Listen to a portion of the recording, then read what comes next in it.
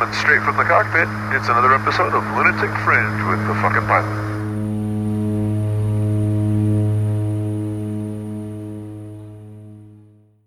Ready, set, go.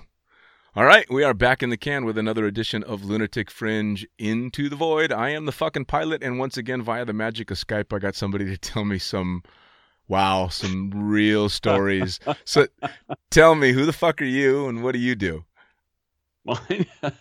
My name is Jim Matthews, and there has got to be a bunch of people right now wondering, really? Right now, there's a bunch of people going, oh shit, I hope he doesn't tell that story.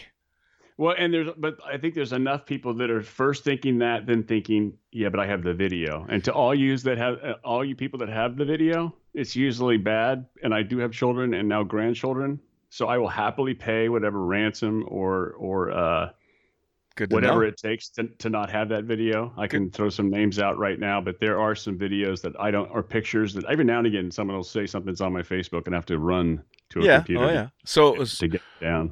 So we're not talking about golf that you were into. What was your sport of choice? Well, it was skydiving, and I got into it completely by accident. It was funny because I was actually looking for a sport at the time, but not just a sport. I was looking for the camaraderie. I was going through a period in my life where I was bouncing all over the country for training. So I had this really interesting job where 12 of us were handpicked for this automation position that Rockwell had created. Okay. I was the only guy from California. So I had broken my back in '94, spent 2 years, a couple surgeries, and so electrical contracting was out. But prior to that, I grew up at North Star Tahoe. Daycare for us was skiing, in the afternoons. In 1970, they built North Star. My dad was an electrical contractor that got the job. Oh, wow. So my earliest memories are having skis put on my feet, and then daycare was we skied till the rocks ruined our skis, and then we spent the rest of the summer on the mountain. Nice. And then weekends down in the valley. And so I got married, had a kid, and 2 kids. One that just became my daughter by choice after 2 years that she was mine. She was 2 years old when I met her. And so I had this lull. And during that time, nobody would touch me for physical therapy. So I finally get someone that'll get me tuned back up. And I can't rope on horses anymore. I can't do anything, but I could ski. And all my buddies at the time were now getting married and now having kids. And we had this huge group of friends, but I missed that camaraderie. In fact, I'd actually gone out after all this training and going all over the country. I'd actually gone out and bought scuba diving equipment. Okay. So I ended up living in Davis, and I had to go to a conference after all this training. So 2 years of training, trying to think of something I'm going to have to figure out a way to do something with my spare time. Skydiving was not even a possibility or a thought, but I had passed that 1-800-skydiving sign on 80. And this is in Davis, California. Davis, California. Okay. So I'm in Atlanta. Fast forward to the first day there. You take your customer on 2 days of boondoggles, and we sit down, and first thing in the morning, he says, I want to go skydiving. By the time we get there, you told a story about a guy who's all pumped and jacked and ready to go skydiving, and he starts to slow it down, and all of a sudden you were talking to Maz. Oh yeah. That's Mark. The closer we get, the more realistic it's getting for him. And then all of a sudden he's telling me, you got to go with me. I can't go if you don't go with me. And I'm like, and you got to keep him happy. Yeah. So now I'm thinking, am I going to get fired? Can I get fired if I do this? And then I thought I better make sure at least this is going to seal the deal. So fast forward, they gear us up, we get in the airplane, and he slowly but surely is shutting down. But I'm ramping up. The smell of it, the folks, the camaraderie. I'm going to jump with Mike Grewell, who I don't know if you've ever heard that name. He's a shooting star. Unfortunately, he's had a couple of things happen in the sport to him that are just tragic. But that's another story. But he made it really fun for me, and he also, I think, could tell that Mark wasn't excited about the jump, so he was going to really concentrate on me. Right. And he knew I had a lot of cash. So we have a video flyer. We have my guy, and we ended up jumping. I think it was a Porter, or maybe was that a Pilatus or a Porter? Yeah, Pilatus Porter. Yeah. And I forget about Mark for a while, and these guys are joking. They've got, a Hustler magazine, and they're passing around inside this thing, and they're having a ball. The gal's packing, and the whole thing was just fascinating. And I'm thinking to myself, I I got to figure out a way to do this. This is just crazy. No fear, no worry. It hits me though when wherever they were jumping, they had to right on jump run. They paused because there was an airliner that was on final, so we had to wait. Sure. So the guy pitches the plane up, and they're holding the magazine up in the window, and we're just all cracking up. And that's when I glanced over at my customer, who's not laughing. He's not anything. He's a noodle. So he exits. I think that's fascinating to watch them climb out on the strut with the camera flying and everything else. And then we exit. And I don't know if I've ever told anybody this. Everything slowed down, and not for the reasons that everybody thinks. I have a primal fear of loud sounds. Oh, wow. So, which I've had to cope with as a kid. So boat racing or motorcycles or anything that was a sudden loud sound, my coping mechanism was to stop, slow down, think about what's causing that sound. So we exit the aircraft, and I'm fascinated with the fact that this camera flyer is right in my face, and all of a sudden it's getting louder and louder and louder. And that instinct kicked in, overload, too much noise. Sure. So for a brief second, I got to slow it down, tell myself what that sound is, and it keeps getting louder. And then now the force of the wind hitting me. Sure. So now that's a new feeling. So I had to calm myself down for that, and then pop. Everything is colorful, slow, and calm, and nothing else matters. Isn't that cool? And I had never experienced anything like that in my life. And I wanted to flip around in my harness and just geek Ruel and tell him, dude, you've changed my life. So I can't do that. So I'm trying to tell the cameraman, I'm a new man, and I don't know too many sports, honestly, that can do something like that. That's basically the effect it had on me as well. As soon as I was out the door, it was a whole new game. I didn't want it to end. It seemed like it was going on forever, and the camera flyer's geeking me, and I remember looking at the horizon. I can tell you the runway numbers. I can right now. I can picture the entire thing, the greenness of the grass that time of year. The whole thing was fascinating. So the canopy opens up. It kind of hurts my back because remember I had that back injury, but the harness was tight enough to kind of keep it. And then we had what I found out later was a slider up swivel, and we kept going. So and I've had a couple of tandem cutaways and one or two high-speed miles.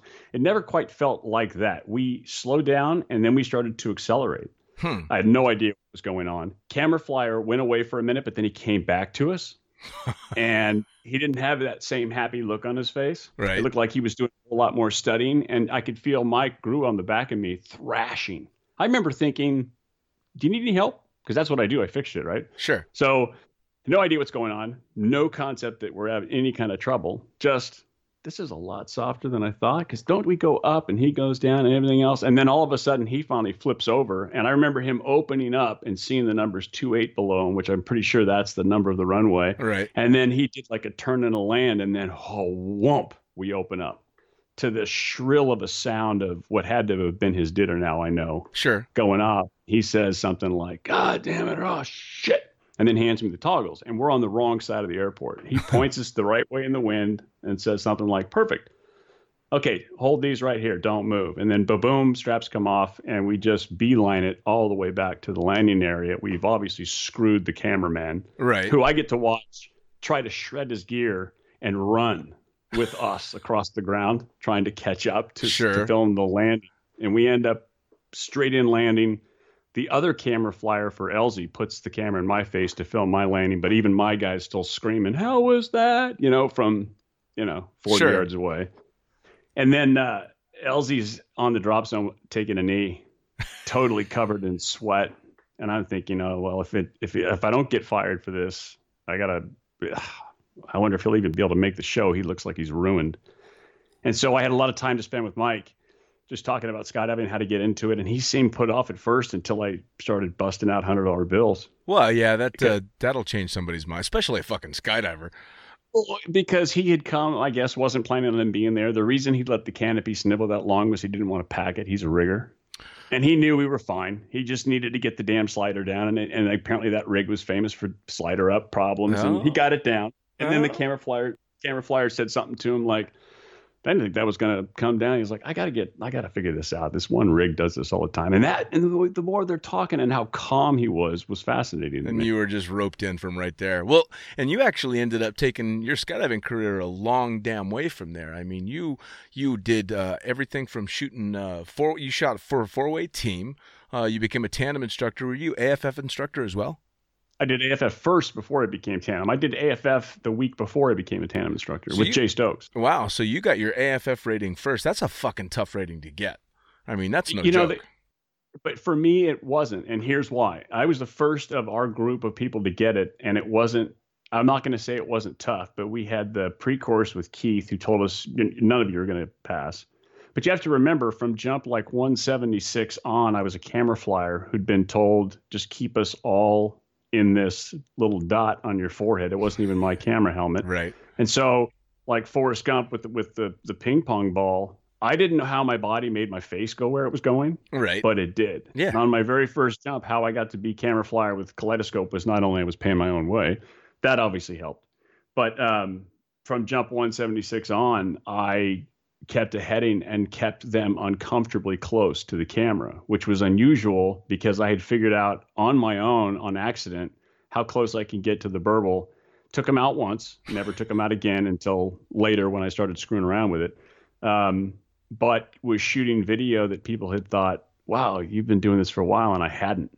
We actually shot a video one time because people were having when we first got the pack, people were having a difficult time figuring out what's the best way to exit. You know, they've mastered it now. I was just doing a standard camera exit off the step. And I had the benefit of the fact that my team was new enough to where they were still flying the hill relatively slow, but I was keeping them all in frame. And we flew the 182 over the top of the pack to kind of get a look down. And also other drop zones were getting their packs and having similar issues. Should the camera step be further back? Should it be further forward? And so they filmed me exiting, and that picture of how I contorted my body, my face is straight, but my body is completely twisted. And basically what I did is I kicked off the plane and turned my feet upside down. So they're flat to the hill, but my arms are kind of in a funky position. And I don't remember ever doing that. And for the next couple of jumps, knowing that's what I was doing on the exit, I ended up doing a barrel roll because I was thinking about it and I had to stop thinking about it to get back into my normal routine. Oh yeah. The first time I ever saw outside video of me shooting video, I was shocked and horrified. I'm like, oh my fucking God, that's what I look like. But you'd watch my video next to the outside video, and my video was just rock solid and not moving at all, and everything's in perfect frame, but I'm flying like I've got serious physical ailments going on. And the funny thing about that was when Pat McGowan started coaching us as our coach, and why he took us on as a team. I mean, we became such good friends with Pat, you know, God rest his soul. But he stuck me in the tunnel, to make up time when he would grab the team after they had all gone in, and he's coaching them up along the side of the tunnel, and I'm just in there filling time, and he'd glance over and then see something I was doing, and he'd also watched a couple of videos of me doing camera work and realized I can tune all that spasm that you're doing with your body out. Sure. And show you how to use your feet and your hands. I think in one of your videos you talked about watching some of the guys in the tunnel and they're making these moves that you just, I'm the same way. How are they doing that? Yeah. I don't see any body movement. They're just, their body's going that way, but what are they doing? And later I started looking at video of me skydiving, and you just see me looking, you know, my hands go up and down, one hand goes up and down. And also when I started doing larger jumps, people could fly underneath me and I could anticipate that burble just as quickly as I could without making a sudden move, because that sudden move translated into the video in your head. Sure. And so you sudden jerks. I mean, I had a horseshoe malfunction at Paris one time, and if you watch the video, you can't tell that I'm trying to remember what do you do with a horseshoe from 10,500 feet down to about 6. I'm thinking, okay, so I remember the picture was over my head. That's a horseshoe, but what do you do? Because I got the D-bag between my legs right now, but I'm still filming the jump. You see me a little bit looking side to side, and I'm thinking, so I know I don't cut it away yet. I better make a decision quickly because it's, you know, altitude's your friend. And then I was, okay, 1, 2, 3. So I pitched, and then I remembered just in time that the D-bag's between my legs, but not in time to avoid the inevitable. Oh, for Christ's sakes, I couldn't breathe. Oh, I bet you couldn't breathe. I left the brakes in. I was just happy that the parachute opened. But I left the brake stowed for a good 3 minutes until it came and went. And if you're a guy, you know it came and went. So that's actually a good spot to segue into some stories from you. You are, the fact that you're walking at all, fuck. but the fact that you're getting up and walking in a straight line and you're healthy and you're doing stuff, and that the only reason you're not still a super active jumper is because of your kids is fucking astounding, because you are the single most broken skydiver I've ever met. Like, when the new movie Glass came out, I thought of you first, because I'm like, if I know any fucking Mr. Glass, it's Jim fucking Matthews. Every time I opened up a Parachute magazine and saw the statistics, I thought to myself, I am the reason you guys have low numbers or high numbers, because every 300 jumps on cue, I broke something. But someone made a comment to me one time, I've never read an incident report about you, but I've also seen you in more contraptions and braces and crap, and heard stories that, where's Matthews? Oh, he's in the hospital. Yeah. He'll be there for a few days, or he broke his, he tore his ribs open again, or he's got this bone sticking out over here. But it never, just like there was never a moment in the sport that because I saw many people have that, I'm done.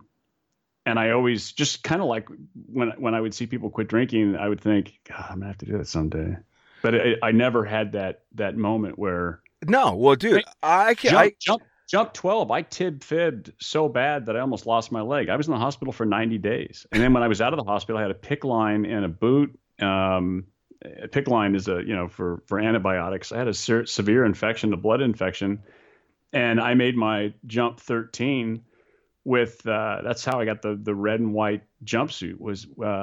I talked Milan into taking me for a skydive. And we couldn't damn near wear the boot that I had, this big contraption on my leg. So we went and busted one of those, those like surveyor stakes. Yeah. We busted one of those in two and we duct taped it to my leg. But there's no way I could walk into the team room like that. So I think he or somebody went into Action Air and bought a big baggy pair of red and white pants that would fit over that. Oh my God. That got me into the gear room to get geared up for jump 13 for my recurrency, with a PICC line in my arm that we duct taped, because it's an intravenous. So that was jump 13. Well, I don't know how many times I've seen you with crutches or some type of external fixator or something fucking going on, and you're talking about when you get back in the air. And most people would be, laying in a Barca lounger with multiple broken bones after. Well, let me just ask, how many skydiving related surgeries have you had now? I've never really thought about that. That one, I almost lost my leg. In the 90 days I was in the hospital, I had surgery I think it was for the first 2 or 3 weeks, every 36 hours, because I had compartment syndrome, which was because the break was so bad. It was a tib spiral fib. And then the ankle was destroyed. My foot was actually backwards when I hit the ground. So it had destroyed the ankle. They were going to try to fuse it. And then by day 4 or 5, compartment syndrome is where everything swells. Sure. So they have to then fillet your leg. And I got really lucky. I don't know if you've seen people that have, I think Peak Alley and some others have had compartment syndrome. They're missing a big chunk of their tissue. Sure. I was lucky to keep a lot of mine. So the untold number of surgeries for that one. And that's just the first one in skydiving. Oh yeah, no, I shredded my shoulder a couple times. I hurt my back. The back I never had to have surgery on during. And you have to remember, I was a pretty good drinker, so I was anesthetizing pretty well. And that was the weird thing when I quit drinking, was to convince my doctors that I wasn't drinking because of my back pain. Because if you know better than anybody else, I didn't take a lot of pain medication for the back pain, but alcohol is a wonderful anesthetizer. Of course, so at the end of the day, I don't think I ever said to anybody, my back's killing me, I need a drink. So, and that was just untold. I mean, I tore my mediastinum, which is the tube that goes to my left lung, and cracked my sternum on a Sabre 2. Back up. That shredded leg on jump 12 was under a 270. God. And do you know why that happened? No, why did that happen? a brand new coach asked me if I wanted video on like my second or third solo. And he said, let's bang out a coach jump and I'll do video. I came in to land short of the student field, trying to make sure I could see him. So I was on video and forgot about the flaring part. Oh, yeah. Yeah, that happens. So I'm making sure he's running at me with his camera helmet, and I'm like, this is going to be so cool. And all of a sudden, as I'm looking at him, I'm almost eye level and haven't flared yet. And when I do go to flare, I punch the toggles between my knees, between my knees, right, and bring my feet up to my chest. No PLF, just in a panic. And my left hip dislocates. And I Joe Theismann my right leg. Oh, Jesus. And then he puts the camera helmet down. It's still rolling. And I'm begging him, turn my foot around. Listen, look at me. Turn my foot around. And he's like, and you can hear the guy in the van from the student field. Don't touch him. Don't touch him.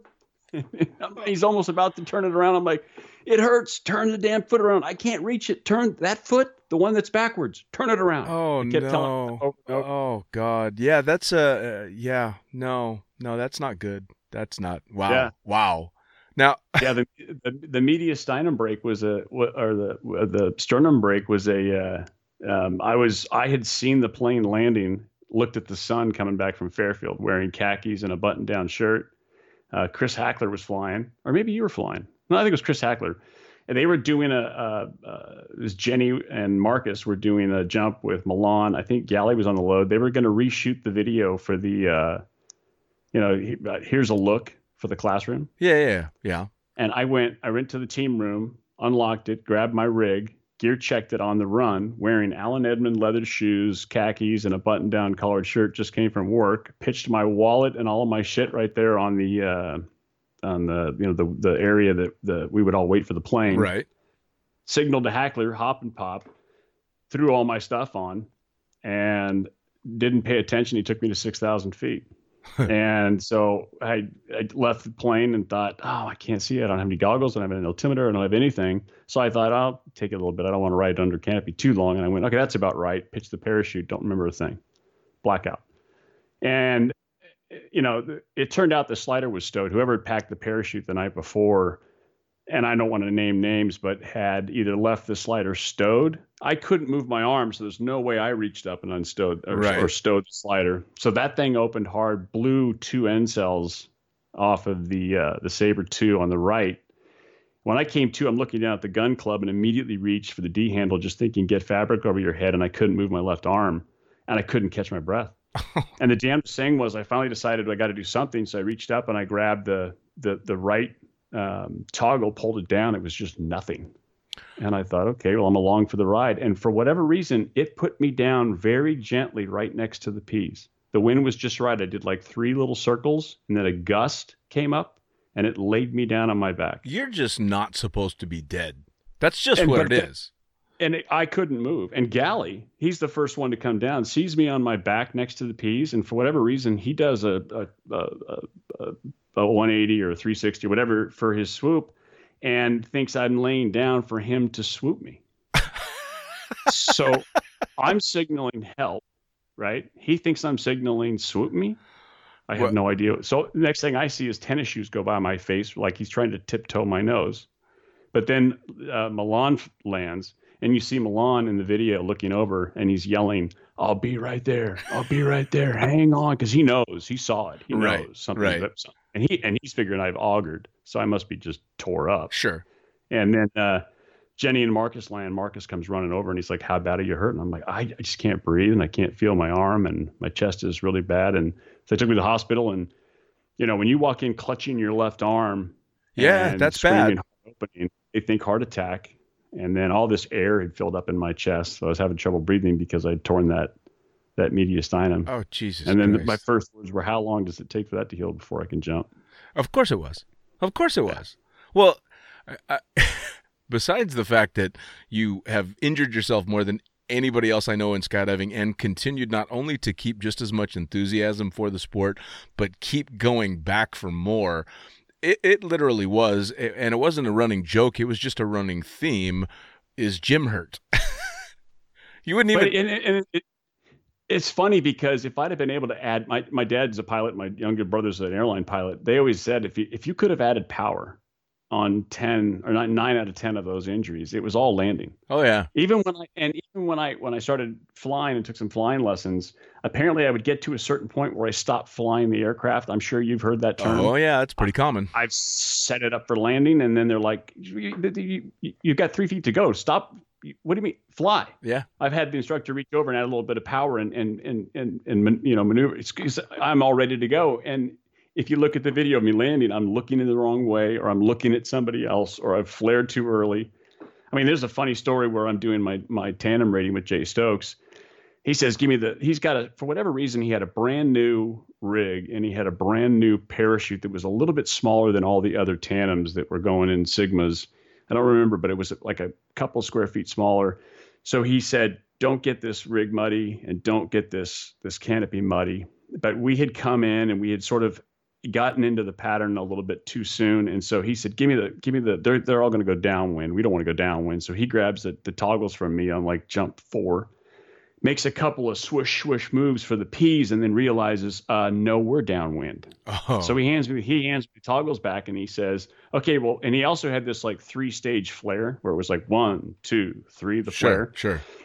We're coming into the P's. I glanced over at the flag, and downwind landings was the only thing that would upset me. If someone set the pattern up, Carl, and got the effing new guy. We had a guy join our team, and he set the pattern up wrong more than I did on my own, and that was my fear of downwind landings. And there I am looking at the flag, and I'm thinking we're going to downwind. And I did the 1 stage, 2 staged, and that canopy popped 25, 30 feet straight up in the air. Oh. So I punch it, wrap my arms around Jay Stoke and yell in his ear, PLF, PLF. And he just turns his head and yells in my ear, you fucking think?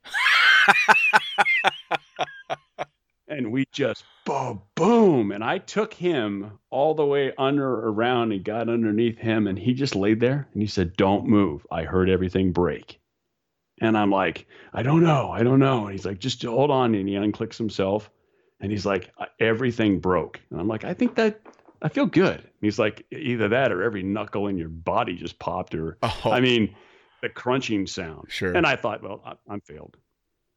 That was the end of that. Well, it's like the AFF. I thought I failed. I mean, he comes out to do our AFF. I think there was 8 or 9 of us, and I was the first to pass. And again, it was because I had only really known how to belly fly. So what do you need to make a good AFF instructor? Yeah, no. Anticipate what's about to happen. Yeah. And so he had his buddy with him that was going to screw up, and I had filmed the other people doing their trial run, and then they're going to challenge the jump. So I had anticipated. I'd started to see the pattern of what they were going to do. Sure. So I knew this was going to be the jump where he's going to flip over on his back, or that's going to be the jump where he's going to try to get away from me, or he's going to give me a look like he's coming towards me, and then he's going to just disappear. Sure. Backwards. So I could anticipate all that like it was the team in front of me. Which is awesome. So I was on them instantly all the time. The only thing I was having troubles with was remembering, if I'm reserve side, do I pull? What are my signals and all that kind of stuff? But he had been dumped out on his reserve on the AFF course like 3 times at Davis. And so that was our only rule, was don't dump out Jay Stokes. So he pulls me aside and says, hey, I'm going to need someone to do video the rest of the week for the rest of these guys. Some of them are struggling. Some of them are going to quit, and some of them aren't going to pass. You're close. I think you've got the 2 jumps under your pocket that you can challenge. Why don't you go ahead and do the last one, which is the one where he flips over on his back and you got to flip him back over. Roll him over. Yep. Right. And so he's going to hose me on exit. He's going to hold on to the airplane and ditch me. And I had seen him do it to 2 other people. So I anticipated that. So I got a good purchase underneath his leg strap. Took him with I left, he had nothing to hold on to. Unfortunately, it dislodged his D handle. So we get off the plane. He gets away from me. He's backsliding, but I'm right in his face. Then he turns to his side and tries to track past me. I turn and I kind of reached for him, because you were allowed to grab him if it seemed like an uncontrolled spin, but I didn't touch him because I was right there with him, sort of sliding. And then he flips over on his back, and that D handle is just waving in his burble. And it was a real D handle. Right. Flew up, grabbed him, grabbed the D handle, held it in his face. I'm looking at my altimeter, we're at like 7,500 feet. And it's the only time I've ever heard anybody in free fall. He yells, and I show it to him. He takes it out of my hand, and I let go, and I start to back away. And just as I'm backing away, he yells, "Finish the fucking skydive!" And I could hear it, or at least I thought I heard it. I saw the mouth movement. Fly back in. He's holding onto his D handle. Flip him over, pitch him, and then we land. And I'm thinking, God, the one thing he told me not to do is kick out his reserve. At least it didn't come out. And we land, and he says, well, "That's good. Let's get you right back on the horse. Let's get you back in the air." I don't know where you caught the handle. You must have caught it on exit. You tried to get cute when you drug me off the plane, so maybe you grabbed it then. And then I'm just dejected, and I'm walking towards the team room after getting all my stuff in the hangar, and I walk over, and he points at me with that point. The point. You're an AFF, and I thought, I'm up. No. Congratulations, you're an AFF instructor. All right, Marcus, you're up next. And I'm like, wait, back, what? That's it. I'm in. I'm, and then I didn't even have a chance to really enjoy it. And then the rest of the class looks at me like, "You fucking asshole." Hey, I didn't even have 500 jumps at the time. I think I had to go do about 4 more pop and pops that afternoon to get caught up. Just to get the rating. Yeah. Oh, fucking hell. And then he calls me and says, "Hey, I got a cancellation. You want to get your tandem next week?" And then you PLF him after oh, Jesus Christ. So, what's funny about your career is you had so many lows, but you had so many highs to counteract exactly that. I mean, for every shitty story you've got a fucking hilarious one or a wonderful one. Quite a few of which I was lucky enough to be there for some of these. Well, to give people a little perspective, I lived at the drop zone. Yeah, you did. So, with less than 100 jumps, I move into the double wide. Living on the drop zone. And living on the drop zone, living the dream. What was the name you guys gave for climbing up to the beacon? Oh God, you've heard about that story? Yeah. So that was the beacon number. Yeah. So we actually, for years, I thought it was the beaker number. Because I don't know why, but so now we're talking about, for everybody listening, we're talking about the airport beacon, the flashing red beacon light, red and white or green and white beacon light that's flashing on the airport. Look at this, a fucking pilot just used the wrong colors for the beacon. That's horrible. Anyway, the beacon on the airport that notifies pilots of where the damn airport is. So you got to tell us. So. I don't know what the occasion was, but I think I had got, first of all, Milan Cook. I love you, brother.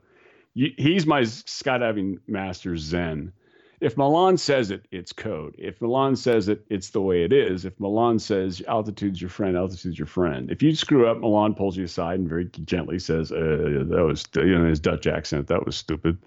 So don't do that again. And Milan, to this day, we see each other all the time. We keep in communication. He comes up and duck hunts once a year, maybe twice. I mean, we stay close. Sure. And so I think I had just gotten my coach rating. There was something, and we were sort of all celebrating. And he said, "What I'm slaughtering his accent, but he says, you got to go tonight when it gets dark. You've got to get your beaker number." And I said, "Well, what's that?" And he goes, "Well, you climb up the airport tower and you ride the beacon." So I think by that time I think we'd gotten the golf cart. I immediately drive down to this thing to give it a look, and there's no way to get to the ladder because they've got it for idiots like me that can't get to it. They've got it set up to where you can't get on it. Right. And this tower's not that tall.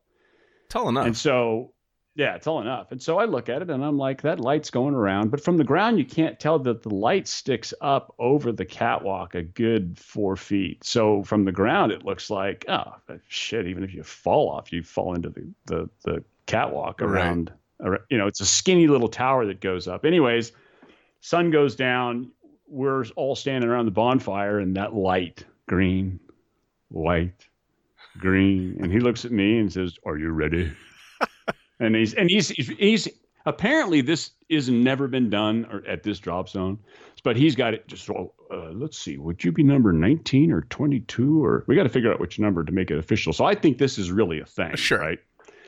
Pete Bonzer overhears the conversation. He wants in.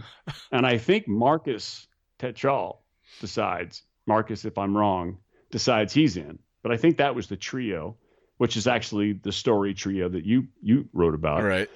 So we get down there, and I, of course, have to go first. So I climb up the thing, and that's when Milan announces, we back my car up to it, climb up on top of my Expedition, and get up on top. This thing's going, wow, wow, wow. And you can hear the heat coming off it. And it has these aluminum fins on these two giant opposing floodlights. And the heat coming off this thing is awesome because I'm freezing cold. And then Milan says, you have to do it naked. Okay. So I don't know why, but I'm butt naked faster than you could say, take your clothes off. And I didn't just set my clothes down on the catwalk. I pitched them off over the side. Everybody's in tears. Video cameras are rolling. All I'm looking down at is a bunch of red lights looking up at me. And I get up on the catwalk and I'm trying to time this to where I'm going to hop on this thing. It's like a saddle, right? It looks just like a saddle. Right. I'm going to hop on this thing. There's really nothing to hold on to. And then somebody said, you got to go 3 revolutions. And I go 1, 2, hop. And immediately smell the burning flesh, which is my scrotum, gluing itself to the fins. Wait. And I immediately think, okay, pain threshold. How long can I take this before I have to hop off, right? Because this is now I see smoke, and so I reach down with one hand to try to kind of get it underneath the scrode, which then burns the knuckles, and someone yells, "That's good," or something like that. And in the movies, you're laughing, but in the movies, there's always that scene where the guy falls off the cliff and manages to grab the branch, and you're like, that's physically impossible, right? I dove off the light, but because the light's taller than the catwalk, I missed the catwalk. Oh, Jesus. With my left arm. Remember, my right shoulder's all jacked, so I do everything with my left mostly. So I jump off, and the hand misses the catwalk, and now just that just like with Loud Noise, that slow motion response kicks in, and I'm thinking, naked, contorted, dead on the ground, or if I'm not dead, arm behind the head, I got to get who am I going to convince to pull my legs at least out from underneath me and cover up my junk so I'm not too embarrassed before I either pass before the ambulance guy gets there, and all of a sudden my other arm hooks the catwalk in such a position that it kind of catches in the crux of my elbow, which leads my hand to grab it. And now I'm hanging from the top part of the catwalk by one arm. And I think Paulie, or maybe Brian Brownlow or someone on the ground is screaming, "Hold on." And I was like in my brain thinking, oh, I'm holding on. I'm holding on. And then there was a pause when they realized I wasn't going to fall. And, I remember that, still being in that slow motion and thinking I'm going to live. And then I got a hold of it with my second hand. But now I have to figure out a way to get, because I'm not strong enough to pull myself up, but I'm hanging, and this thing hangs a good 4 or 5 feet away from the tower that holds this thing up. Right. So I'm going to just hang here for a minute and let the pain in my scrode stop and between my legs and figure out how I'm going to save my life. And then it turns out what you're supposed to do is put your T-shirt down over the top of the light before you get on it, which explains why when I threw my clothes over the slide, Milan yelled, "No, well, okay." So, and I've unfortunately had to show that scar. A lot of these stories, somebody will overhear them. I remember one time I was telling the story about the hawk, the bird strike that kept whatever flying over. I mean, we had video of that thing hitting me 15, 20 times. Yeah. And I'm telling that story, and some guy from Byron or whatever who had just been there finally raised his hand and said, "All right, enough with the stories. There's no way any of this crap's true." Oh, yeah. No. I think I bet him a bottle of tequila, took him to the team room and showed him video of this bird bashing me over and over, flying over other skydivers in the drop zone to get to me, to smash into my camera helmet. For whatever reason, it hated the color of that camera helmet, and that shut him up. Yeah. Oh, no. I've been at the playing field when someone's telling the story about, ask Matthews about his branding, and they're like, "Oh, no one would ever do that." And okay, well, drop trowel. Yeah, of course. See big wide marks right there. That's what happens when you. Oh my God. We ended up doing it again. Of course you did. With the Aussies. Of course you did. We did it with Brad. This time I put my T-shirt down. Yeah, it was probably a better idea. Now, before we How do you get me to tell this shit? Because it's crazy. amazing. Before we go to Anybody out there who's going to go skydiving, do not climb up your airport's beacon, because this is one of probably 50 stories that should have gotten me kicked out of the best place to live on a drop zone. Oh man, I don't know how many times I had already packed in my head thinking I'm gone. I'll tell you. Well, I'm gonna get you onto the story that you have to recall for everybody, because it's the story that turned out to be one of my most popular articles yet. And there are actually quite a few people who have questioned me that don't believe that this story actually happened, don't believe any of the lead up to it. They think I just made it all up with this, I guess, amazing creativity I'm supposed to have. And I try and tell them, no, if you knew the guy I get this story from, you wouldn't doubt it for a second. So, without any further ado, Mike decides to take his Humvee down the runway, flip it, and eject some people and cripple himself. And that was just a terrible thing for people to have gone through. And the range of injuries from everyone who had piled into that Humvee was, Brownlow got ejected practically standing, and some others, and I think they were competing pretty quickly soon after that. And so a couple of guys got hurt. His girlfriend was the second worst injured. And then of course, Mike had severely broken his neck. And so that happened. And then, AV on a fluke, they took Pete on a base jump. And it was funny because the week before that, AV had jumped Bullards Bar Dam, and he had apparently, for whatever reason, gotten caught. They had actually caught his ground crew, and he came walking up. Now, I know Bullards Bar Dam because I grew up in that area, and I had worked at Bullards Bar Dam, so I got his rig back from impound from the sheriff, and he was leaving the country.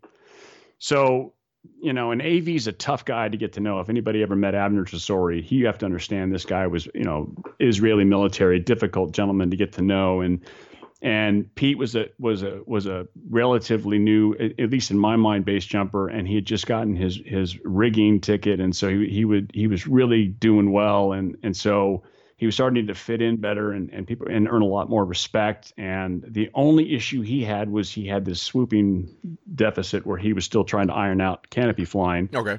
And so I get the tandem rig, or I get the base rig back for AV. He's told his sister, I'm coming home next week. I'm not making a base jump.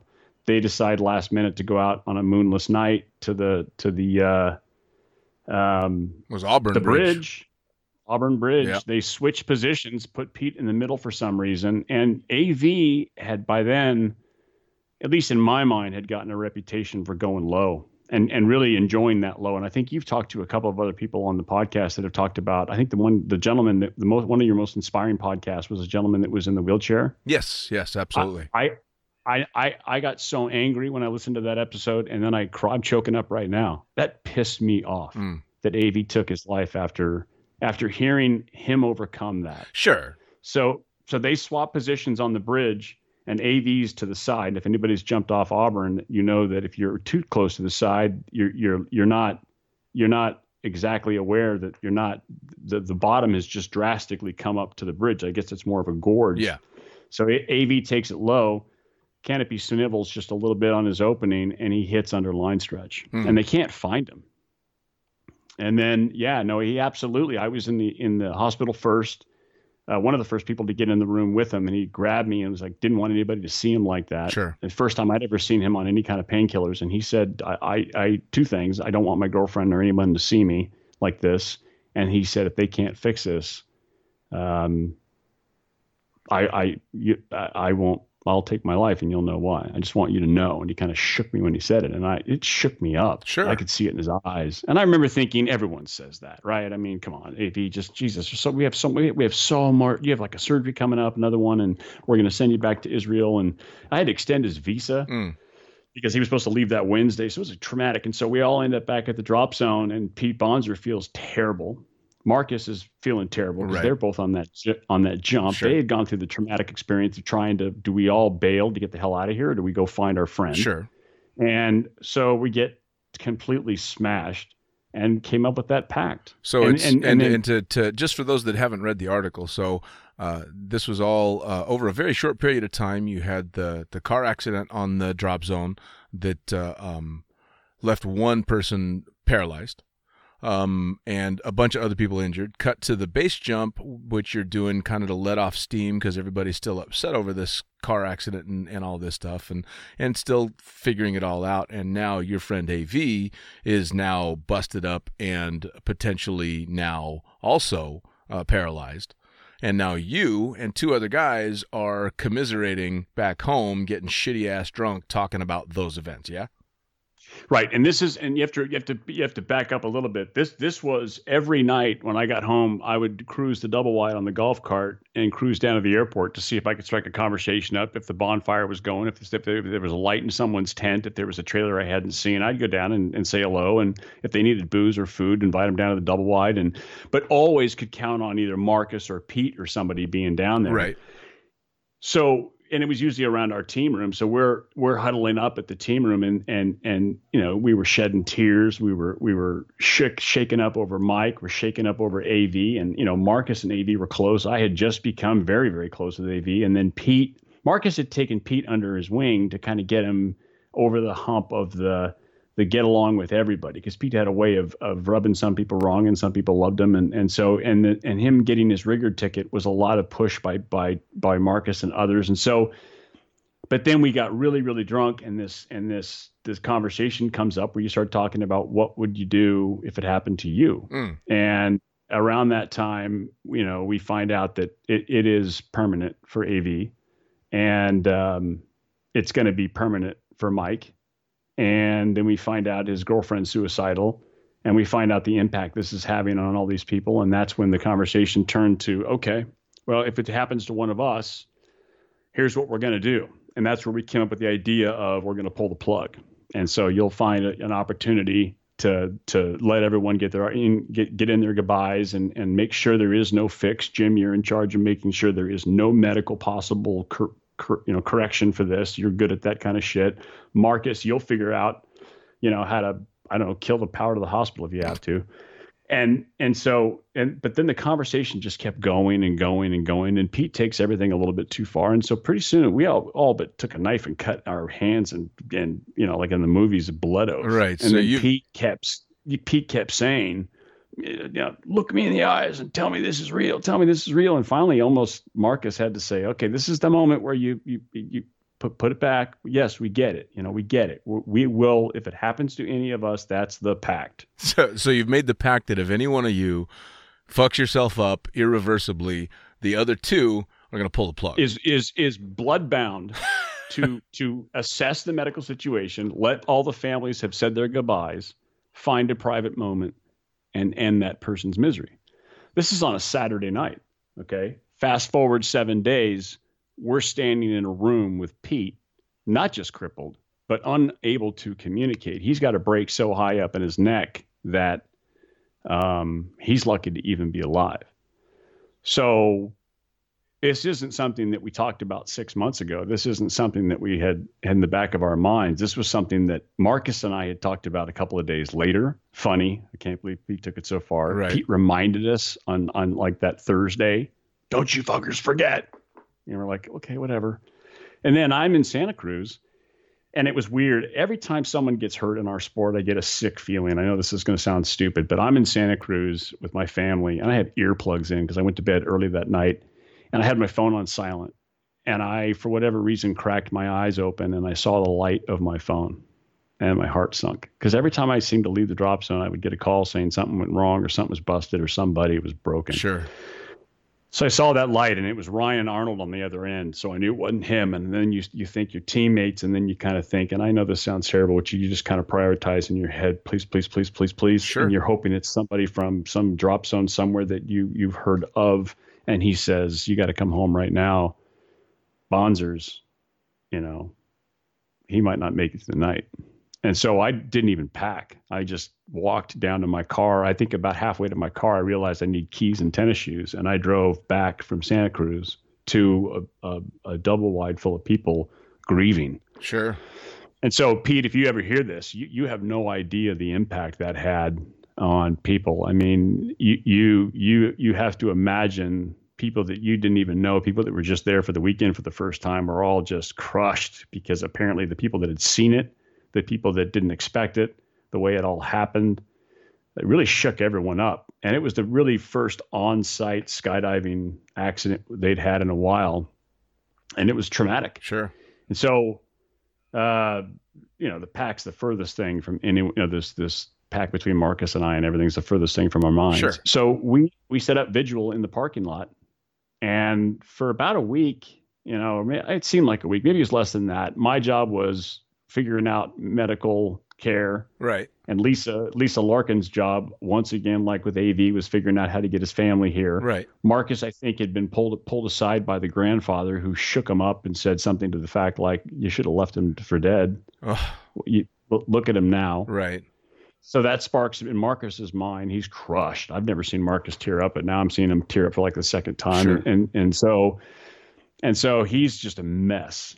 He does that, just Matthews, and so we finally find ourselves after 3 or 4 days of going in one at a time, and little by little, he's finally stable enough to kind of see us. And I remember the two of us ended in going in after a good 4 or 5 hours of shots and drinking and partying in the parking lot, right. all in Pete's, all in support of Pete. Of course. Pete, that was all for you. And then we walk in the room, he closes that curtain. That's when I first thought, what's he doing? Yeah. And then that's when it hit me. Are we going to have that talk? No. And then the nurse popped her head in because, we're in ICU, and she pops her head in to say, "Is everything okay?" And dude, Marcus turned to me, and I knew that look immediately. And we're hammered. Like you said in your article, that nurse, how she did not know we weren't. I mean, you could have lit a match in that room with all the oxygen and everything else. And so the next thing you know, we're staring over Pete. He looks at me with those eyes like, "Oh, hey, buddy," and looks over at Marcus. "Oh, fucking dudes, that's so good. Yeah, it's you guys." And then right. all of a sudden, the eyes started darting back and forth because he's thinking the same fucking thing you are. Oh, Jesus! Oh my! The Reapers are here, And he doesn't even really have time to react because Marcus is already, "Is it like TV? Where's the damn plug in this thing? Look at all this shit." Yeah, Matthews, you know more about this stuff than me. Is there a plug or a button or a, and I'm looking at Pete. Pete's, he, like you said in the article, those eyes were so damn wide. I mean, he's probably thinking, if they look away, I might get a chance to just wet my eyes for a second. But if I get it wrong, and then we're even screwing up the signals. Is it once for? Wait, Marcus, stop talking. Is it once for yes or two for no? Mark? Okay, Jim, you ask him. Wait a minute, Marcus, just shut up, Jim. Just go figure out how to shut it off. And so this is, this whole thing's going back and forth, and we didn't get to really hear the full effect of the story until, this is another time I probably got dumped by a girlfriend. Wait, you're killing people. Did you pull the plug? No, we couldn't find it. What? So we couldn't find the damn plug, Pete. So because the plan, I think if we'd have found it, I don't think we'd have pulled it. You don't sound so sure. Marcus was getting pissed. "Where's this goddamn plug? Matthews, you know this shit. Come here. Is this one the green one or can you imagine laying there, not being able to move or communicate? No. And you can't, I at the time he had this means of blowing for the nurse, and he told me he was trying to get his lips out to reach that goddamn blow tube. If he could blow the tube to get the nurse in here, this might at least slow down the inevitable. And that's when he said, I just finally just took a deep breath and relaxed and thought, it was my idea, But to have him tell the story, because we started doing these fundraisers, and I took a knee next to his chair, and we all knew what we were all thinking, and we all started laughing. So Marcus is taking a knee on one side. He's showing us how we can move his finger a little bit. I start laughing. He starts laughing. Pete starts laughing. He goes, "You fuckers."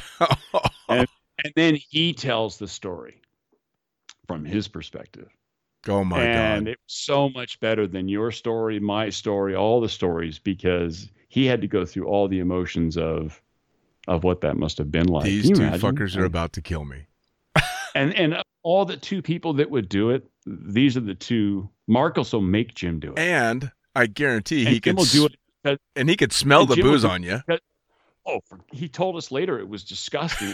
But at the same time, he was like, I almost wanted to drink too. But he's like, and I know Marcus will make Jim do it, and Jim's going to figure out how to do it. And then he'll do it because he respects Marcus that much. He'll just do it because Marcus said to. And he's telling the story. And then we realize his brothers and his extended family are all standing around listening to this. And you can see some of them are just not amused. I mean, well, and we're dying laughing. And it's only something that skydivers can understand. Yeah, no. It's, I'll tell you what, I've had a few people that aren't jumpers that don't find any humor in that story at all. Any of these stories. Yeah, none of them whatsoever. They just don't find any humor in that story. And I made myself laugh maybe about 2 or 3 weeks ago, sitting on the couch, just randomly flipping through. It was either Netflix or HBO, and decided to push play on that DiCaprio movie, The Revenant.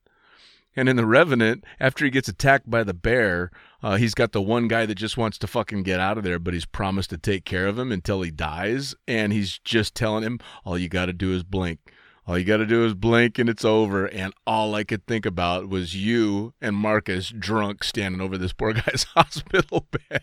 Well, I saw that movie with my daughter, and that scene, I wanted to push pause at the movie theater, because my daughter and I have become really, really close since I quit skydiving. I thought we've always been super duper close, but I didn't realize that they had built this protection mechanism in that something's going to happen, because something's happened to everybody he knows. So and he keeps getting close. He's had 5, he keeps having these close calls, but he keeps running right back to it. So there was this, and I didn't realize they had done it. And for those that want to get into the sport, this is something to grapple with too.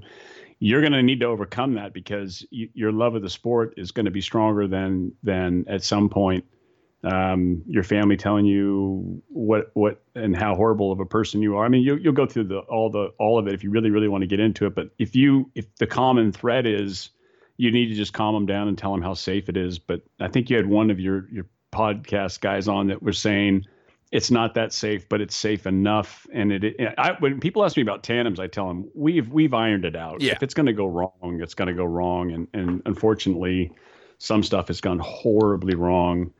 And then we learn, right? Yeah. But like you said, you can get in your car and there's so many more variables that could go wrong. Yeah. Well, But yeah, during that scene in that movie, I wanted to turn to her and share that story.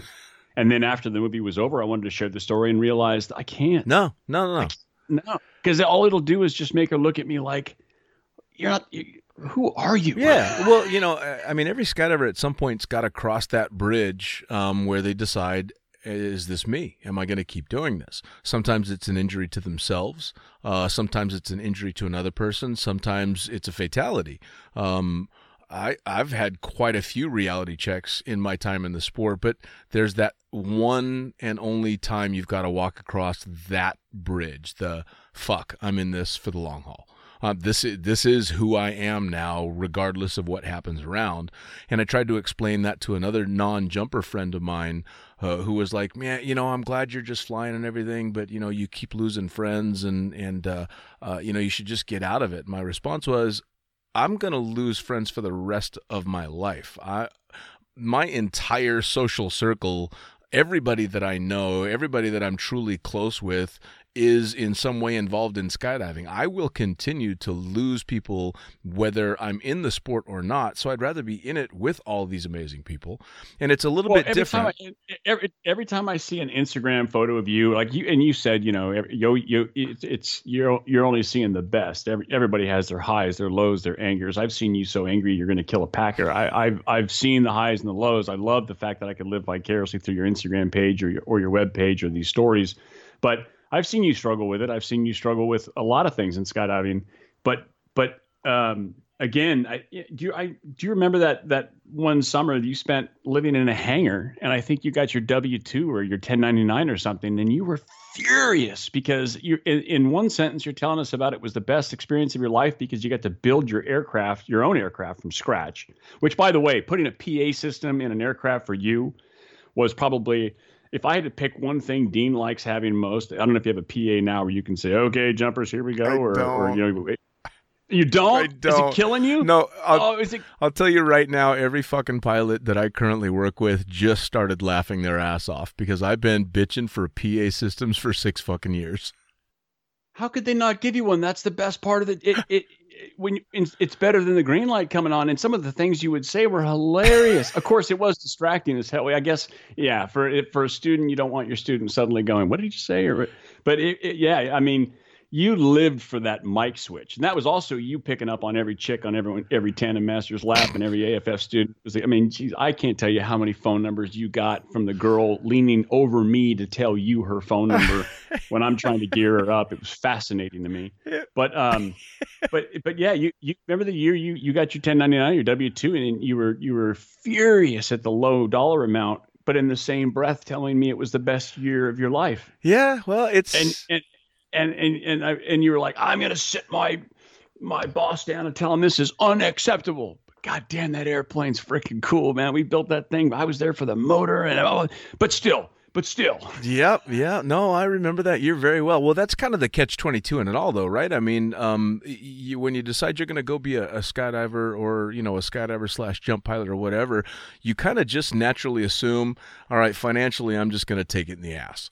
But it's more for the lifestyle. Well, it still doesn't make that paycheck any less painful when it shows up and you go, "Oh, fuck me, man. I was really hoping something might change." But clearly I loved it because I kept right on doing it. You know, nothing has changed on that end. Absolutely nothing. And that's why I tipped. I mean, you know, I walked into Paris Valley for the first time on our very first practice session with Pat McGowan, and you know, I only had the 2 rigs. I'm not the best packer in the world because I've always paid for my pack jobs. And I walked into the packing area and said, "I need a packer," and nobody's head looked up.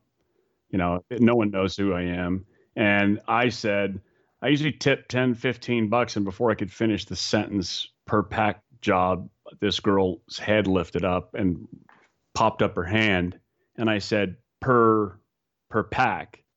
And then she stopped what she was doing and came running over. And then I could never go near the drop zone without, she would find me. I mean, I might not be there for 2 years, and I'd show up at Paris and boom, she's in my face. "I'm your packer, right? I'm your packer?" "Oh yeah." Because she's going to make $150 a day or more, and I'm going to tip her at the end of the day. And then people would pull you aside at lunchtime. "So, hey, you know, if she gets busy, you know, I can sub in, or maybe tomorrow you can kick some pack jobs my way." Or so I was, and again, that's like the story that you and I were talking about earlier, where you could not figure out who was packing your parachute, giving you those horrible openings. I never had that problem because I was stuffing $20 bills in the risers where no one can see them, and they were fighting over my tandem rigs to pack. So I was getting the best packer in the hangar. Well, you are by far the biggest exception to the general rule in skydiving, because I always viewed you as a full-time skydiver that did other stuff I knew nothing about. I mean, I knew you had a job, and I knew it was a successful job, but it was just Jim the skydiver, you know, Jim the tandem instructor. Jim's going to go out and shoot videos. Jim's going to do a hop and pop. Jim's always jumping, and Jim lives on the drop zone.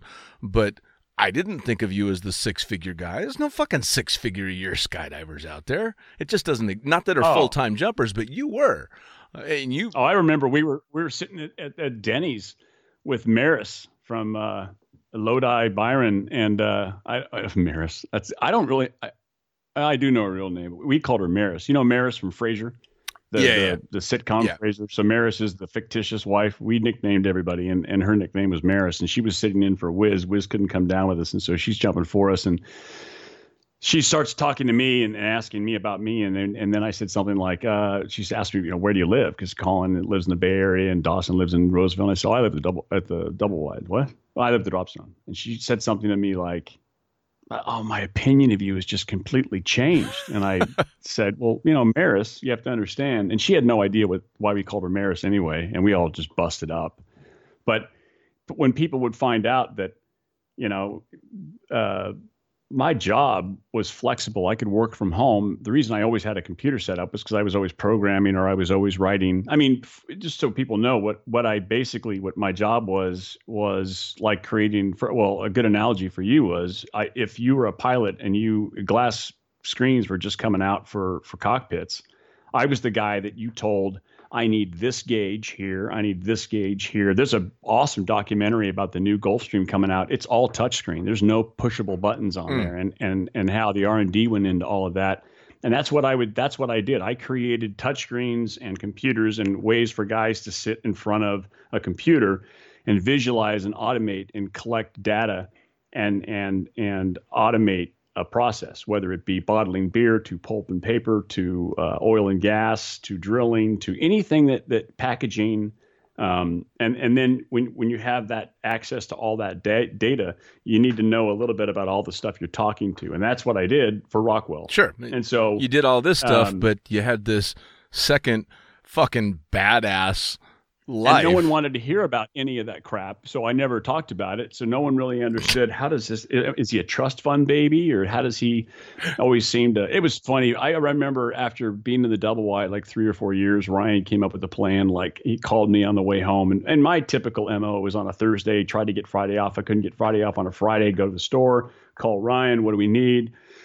We had a code, basically full bar, whatever. And so I'd spend $300-$400 on booze. And that was, just to make sure I got enough booze, because everyone knew that the double wide was packed full of liquor. And so he said, hey, this time we're doing a little experiment. I don't know how the idea got started, but we're going to see who actually comes into the double wide, sees no booze and goes to town and buys some and comes back, or just disappears. And I thought, brilliant. And then I remember thinking, why? Who gives a shit? Okay, well, whatever. It was funny. Oh, I bet it was. The people that would walk in and say, hey, what's going on? Hey, you mind if I grab a beer? Sure. You have to, I don't know what's in there. And they'd open the fridge, long pause, come out. Well, hey, I'm going to head down to the drop zone, and I'll see you in a little bit, And then others would like, you don't have any beer. Oh, shit, I'll be right back. And then they'd come back with 2 12-packs. And it was a shitty thing to do to everybody. But oh, hell no. I think funny. It's fucking funny as hell. It was. And funny. It would be exactly something that Ryan would think of. Oh. You know what? My greatest memory of Ryan took place in the double wide. And it's every time I think of Ryan, besides the fact that he's got this infectious smile, was one particular time. Incredible roommate I've ever had. Oh, no doubt. But you'll remember this as well, because I and an entire room full of people in the double wide wanted to strangle him to death. Only once. We're all sitting in the double wide because you guys had the dish for satellite. And we're watching the final episode of The Sopranos. Right. Everyone at the drop zone is a huge Sopranos fan. We have all piled into the double wide to see what they're going to do to Tony. Is Tony going to prison? Is Tony going to die? And it's this huge build up to the end of it. And at the end, of course, the screen goes black. Nobody has any idea what's going on. It's dead fucking silence in the room for at least a good solid 3 seconds. And then it dawns on everybody, they're fucking ending it. And all I can hear is Ryan Arnold laughing his ass off. Because that's, to him, the funniest damn thing. That's just his sense of humor. Oh, my God. Oh, and I get it, but we were all horrified. Everybody is screaming, no! And having this huge fit and waiting. We're just watching as the credits are rolling, and he is just laughing. And that chuckle where he kind of kicks his head side to side. Oh, yeah. It's fucking amazing. That's the... He was enjoying the fact that all of you guys were so let down. Oh, yeah. He probably gave 2 shits about the ending, but to him, that was... Oh, he didn't give a fuck about the show. I think he'd even said he wasn't a particular Sopranos fan. He just watched it because he wanted to see everything. And my God, yeah. We were so close as roommates. We would the arrangement. Remember, we moved in not knowing each other that well at all. I mean, all he knew was I was the idiot that always tried to get on the manifest before I had a rig packed or I had my shit together. Or I mean, I credit a lot of my etiquette at the drop zone to him, saying, "All right, don't knock on the window until you're packed. You've got a rig. You're in all of your gear. You know what? Come to the window geared up next time. Right. All right. What's your name again? Okay. I just, next time I see you, I want to see you with, I'll give you a gear check." And this went on for a while, so But then as we became close as roommates, we also became very distant as roommates. We could go 3-4 days without talking. And I just, because we knew we had our personal space because that place was small. Yeah. I had the master bedroom with my own bath, and he had his side of the house, and then we had that common space, which we I wouldn't let anybody stay without talking to him. He wouldn't let anybody stay without talking to me. We had the people we knew that we could say yes because we knew the other people wouldn't. One of the one wouldn't care. Well, and then you'd have the amazing double wide nights with like the rock band where we'd all fucking sit around, get hammered, drunk, and play rock band. All the fun stuff you do. Dude, if those walls could talk, the thin walls, and then we had some amazing roommates. Oh yeah, Billy moved first. Then we had Pete Galley for a little while. Then we had you had me for about a month. We had you. We had Charlie Brown whenever he was in town. Oh yeah, the cast of characters that came through that place and the stories that came through that place. There's actually there's 3 other fucking stories that we got to hit on. 3 that I have to have.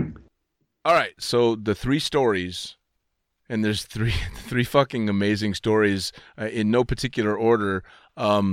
I forget what his name was. He was think of the people right now thinking, "Oh God, please don't be me. Please don't be me." Oh, there's a few of them. So he was the son of a father and son pair come out to learn how to skydive in Davis. That were, see, you already know where we're going. So they were. What's a nice way to put it? They were very country. I have thought about this. If you were to ask this, how would I describe the father's just the father? I mean, they owned a refrigeration business. Yeah. The father's just dad. Smoked way too many cigarettes, wrinkly old skin. Yep. You go for the description of the son, and then I'll see if I can figure out a way to fill that in. I don't even know if I can. I'm not sure. Remember, I jumped with him. I stamped his A license. Yeah. So I know what the guy smells like, right? So I know this guy well. Oh yeah, no, he was I'm trying to be nice about it. He was definitely a California cowboy. Redneck is probably the way to put it. He was country. Hardworking, fun-loving, and he was a complete moron. Okay, so not country in the sense of Stetson. No. Stiff-collared, colorful shirt. We're talking cowboy with steel-toed black boots that had that cowboy tongue. Massive belt buckle, but it wasn't a rodeo belt buckle that said Mack truck, or it might say Peterbilt. Jeans looked like they'd never been washed, but some kind of a baseball cap with the cap was set too wide because the big mop of head of hair that he had that looked like it had never been washed on his head smashed all into that. And when I geared him up, that hat he said had to stay on. So imagine the helmet goes on over the hat, right? Yeah. And then or flannel shirt, dead of summer, with a t-shirt underneath, and then he's got a leather vest sometimes. Sometimes he'd have a jean vest. Yep, that's pretty much how I remember him. So kind of cowboy farmer, emo / I don't know how to describe it, but I just remember thinking, is there enough tape in this to try to tape up all of his boots? And he always had these weird. Well, he had all the hooks and stuff on the boots and all that, but somehow this guy and his dad come out to learn how to jump, and he manages to get through his AFF. And all with me. Yeah, so he does everything with you. He gets himself licensed and ends up joining in one evening at the bonfire. And everybody's been drinking, everybody's shooting the shit and having fun, and somehow the conversation about what to do with malfunctions and such got brought up. And that's as I'm walking to the, just back up a little bit. Yeah, please. There was a lot of discussion on whether to stamp this guy's A license. He was absolutely incorrigible and you couldn't spend much time with this guy, but he always brought tons of booze. Never in a cooler. It was always in like a big bucket or a big blue tote or something full of ice and beer that he thought we liked, but he was a Budweiser guy and he made you know it. He had these crazy ideas and crazy stories. He was the guy that everyone, you always sort of found him by himself, wandering to the group that was wandering away from him. Right. And so when it came to stamp his A license, he'd done it all right. Nobody was going to stamp it. and it became incumbent upon me to make the decision. And so I conferred with all the Zen masters and everyone else, and it was Milan that finally said, "Has he done this? Has he done this? Has he done this? Well, what are you waiting for?" And I just said, "I don't know. How do I teach him the other part? What's the other part? The etiquette, the getting along. I mean, this isn't. If I stamp this guy's license, this guy's now. I just gave him a license to bonfire and hang and this. Yep. I really struggled. I struggled with this because now I kind of want to take him under my belt, or take him under my wing, how do I get him to shed some of that unnecessary gear when he gets his jumpsuit? So you don't need to put a jumpsuit on over your entire right. persona, I guess you'd call it. You don't need to wear your hat under your helmet. So we stamp it the day I stamp it, right? And then I have to go pitch a couple drogues and do some team stuff. And I walk up to the bonfire with my student who freshly stamped. Yep. And then you take it. Well, no, I'm just leading you into the story. So all I know is that the conversation came around to malfunctions, and he had some rather unique opinions on what to do if he had a mal. Well, when you walked up to the bonfire and you see a guy like that surrounded by Team Jank and Guano and some other AFF guys and some really, really unapproachable high-end skydivers, I mean, swoopers and stuff, you think he's either telling the most interesting story or they're trying to get him to jump in the fire, or they're trying to get him to go get in his truck and try to jump the runway. I mean, you know what I mean? Right. To see someone like that surrounded by that kind of talent. Sure. And as I'm walking to the bonfire, it may have been you that looked at me with that grin, like, you got to hear this. So I walk over, but I also noticed some students. And he's well, if I remember correctly, he was saying he no longer was going to jump with an RSL or a ADD. Yep. And that he didn't want to pay for repacks. So he was his solution to that was to just take his belt off in free fall in free fall. If his main didn't open up, cut it away and then lasso high voltage wire. Yes. Am I getting that right? Yeah, so his plan was, if he was having a malfunction, he didn't want to have to pay for repacks, so he would cut away, remove his belt in free fall, track to the nearest power lines, and then lasso the power lines with the belt. And the reason he had all this talent around him was because they were saying, well, what happens if your ADD goes off? Well, I'll have had that removed. Well, what about your RSL? Oh, I'll have that removed. You wouldn't just disconnect it? No. I don't need that. Okay, but the low power lines, what if they snap? Oh, I guess you're right. Good point. I'd go for the bigger power lines, the big high voltage ones. Well, they're like 40 feet off the ground. Well, yeah, then I just let go and PLF. I mean, from 40 feet. You don't think I can do it? No, we don't think you can do it. And that's when I said, okay, guys, hey guys, there's some students around here. I think I don't remember who I pulled aside, and I said, hey, this is funny, but we've got some students listening in who don't even know what RSLs are yet, and ditters and okay, right, jokes. So I pull him aside, and he's tuned up. I hadn't really seen him this drunk. And he says, I got an A license. I know you're my instructor, but I have an A license. I'm like, oh, there it is. Yep. Yes, you do. But not for long, buddy. And that's what I thought at the time. But anyway, so he starts to tell me the story, and I start to explain to him, hey, look, here's a teachable moment. There's some students around, and hey, where are you going? You don't think I can do it? You don't think I can do it? And he goes right for the hangar. And I remember some people started to say, go, whatever. I turn around and look at everybody, and they're like, oh, shut up. Matthew's going to get pissed. He's going right for the hangar. And at the time, you had to know how to get on top of the hangar. Yeah. There's only one way to do it. And he went to the wrong side. And so he's trying to climb up like the little side where there's nothing there. And he's hopping and trying to get his boots onto the bolts. And for those that don't know this hangar, it's a Quonset hut. So it's one of these half circles. Quonset hut.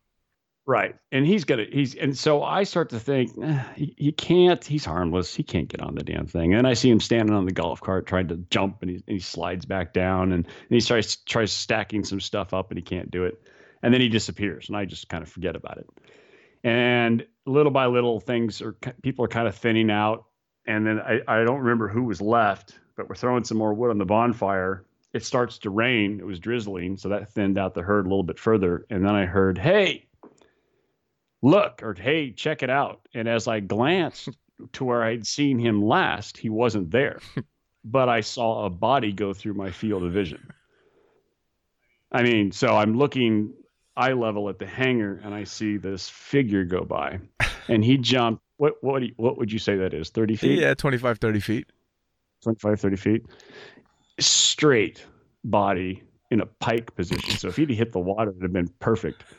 I remember just that, and then my instincts slow down, and I reach for him, right? Like somehow that's gonna whatever. I remember the smash of the beer that fell out of my right hand, the sound of whoever was standing next to me blew beer out of their nose. Some people behind me in slow motion, you heard this, "What?" or "Whoa," and then the sound that it made when he hit, because right where he hit is gravel. Yeah. But there's like this lawn area, but he hit the gravel. Yeah. And it was a puddle. So there was a splash. And then because he had hit straight like that, it shot him back up in the air a good 4 feet. And then it blew all of the air out of him. So he made this disgusting sound. And he bounced straight back up in the air and kind of landed on his side. And we ran over, and I'm trying to hold him down, and he's making this just horrid sound, gurgling sound, which I've heard before. So there's some internal injuries. And his legs are just bent. Noodle. Yeah. And I'm once again in that position of, oh, well, I could probably get most of my stuff out of the double wide tonight. And then I think Ray will let me come back and get the rest of it. Yeah, I'm kicked out. Yeah, this is definitely going to get me kicked off the drop zone. And he starts to, I'm yelling 911 to, I want to say it was Brett. I can't remember who was with me, but I'm yelling 911, call 911 right now. And I'm trying to hold him down, and he starts saying, no, I refuse care. I'd never heard that term before. Right. And then whoever I was with said, well, if he says that, we don't have to call 911. And then people just scattered, right? Everyone came over to see if there was anything really good to see, and then scatter. You've never seen anybody disappear from a drop zone. Not even the bonfire was empty. Right. Nobody wanted to be associated with this, what just happened. And then he gets up on all fours and crawls to his car. And somehow and as he's crawling, I can see that one leg is not quite following along the straight, or isn't. And then I can see that one leg's longer than the other, which means that it's gone inside of itself. So I can see that one. It's bad. It's pretty significant injuries. He's coughing and gasping for air. So I'm getting ready to do CPR. And I had the peace of mind to reach in his pocket and get his keys. And then I handed the keys like an idiot to whoever was with me. And he convinced them that he was just going to sit in his truck, but it was cold, and he was going to run the engine as I'm walking away from the car after convincing him, sleep in your car. I'm going to check on you in 20 minutes. Look at me. Sweet. Promise me. I hear the car start up. Heater comes on. The other guy comes walking over, and I can't remember who it was. He says, he'll be okay. And then all of a sudden you hear the car gun it. I don't know how he did it, but he gunned it right into the field straight away from the back of Manifest. Right. And the car just sunk in the mud. So now he's stuck in the mud. So not only is Ray going to come to work the next day and find a guy crippled dead or crippled in his car, but the car is now up to axles in mud right out in front of Manifest. So not only does he not PLF off the top of the hangar, but then when he does manage to get in his car, he basically crashes it. So we find him, he's getting out of his car, and he's underneath his car trying to dig the mud out from around his tires, coughing and gasping. This goes on for a while. So I go get my car, I pull his car out. As soon as I get it onto the road, we lose track of where he is. He hops in and he speeds away. No. And he drives south. He misses the turn, ends up in the ditch, but somehow gets it back up on the road, overcorrects, just misses the other ditch, and disappears into the night. And that was the last we saw him for about a week. His dad showed up the next day to ask, what had happened. He ended up taking him to the hospital that night. He was in a wheelchair for a year. He came back, I want to say 2 or 3 weeks later, and showed up at Action Air asking how they could rig up his wheelchair with a parachute. I wasn't there for that. Oh my God. Ray had me do like a full write-up of what had happened, and I never actually finished it. And then, because he was worried he was going to get sued, as I would have been. Holy shit. At some point, we realized the guy was too much of a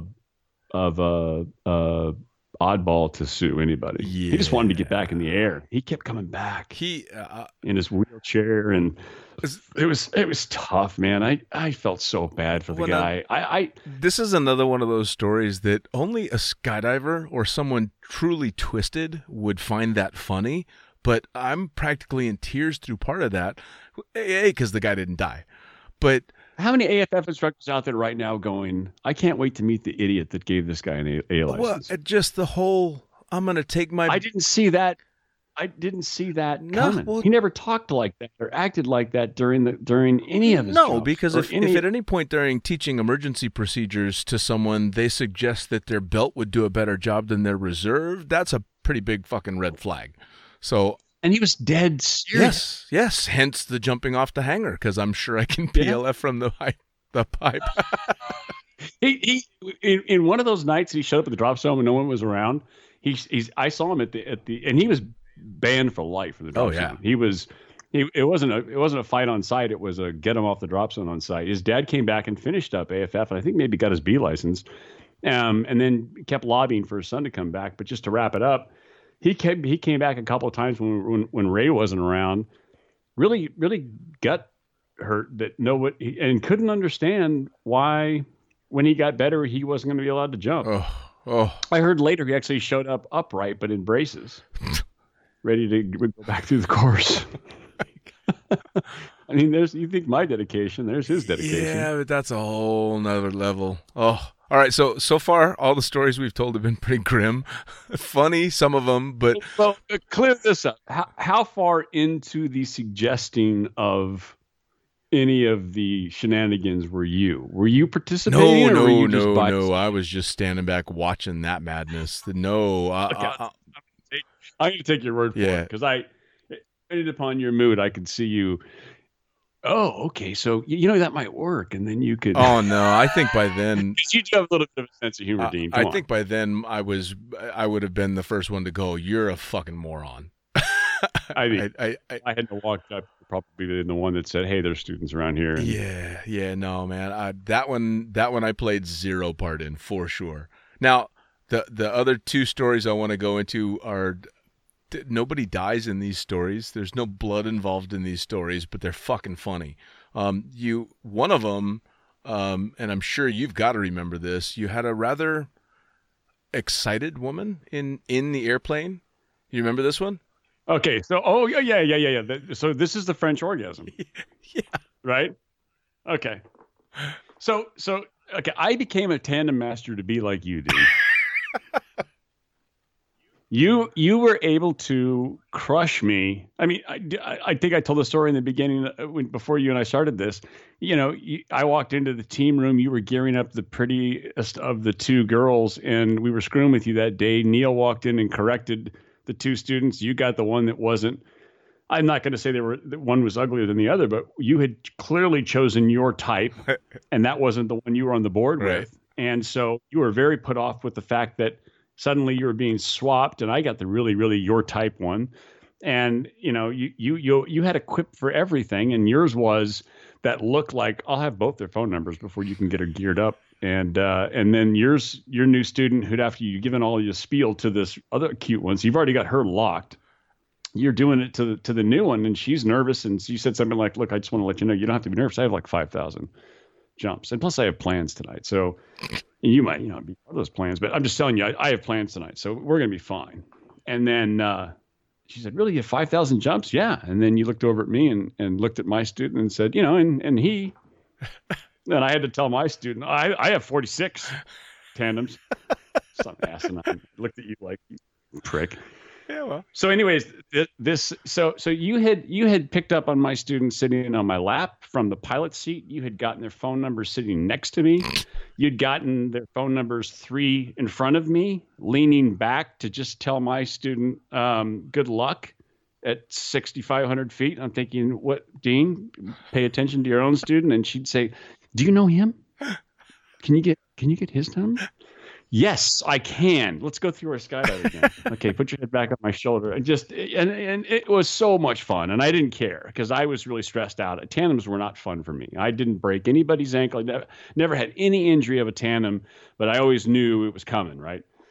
But so I actually enjoyed the fact that you got a kick out of picking up on other people's tandems. But anyway, so a father, son, and mother and another son had shown up to the drop zone.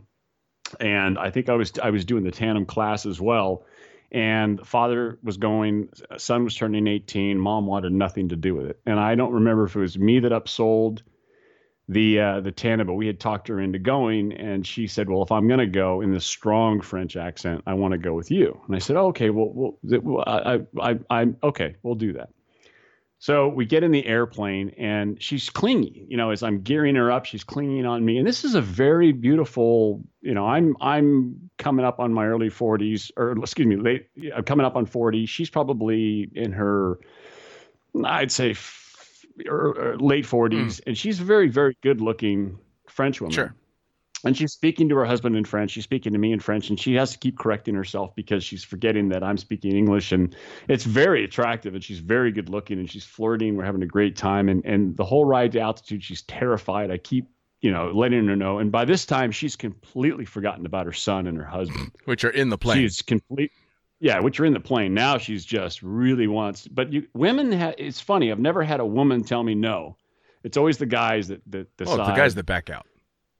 Especially like you, the guy with the razors, and he's the gung ho guy. Guys lose their shit. Yeah, so I knew she was going to go skydiving. So I just kept telling her how fun it's going to be and how great it's going to be. And so as we're getting towards the door, I start hearing her make this sound, this kind of a oi ha oi hoi hoi, and it's a high pitched, really.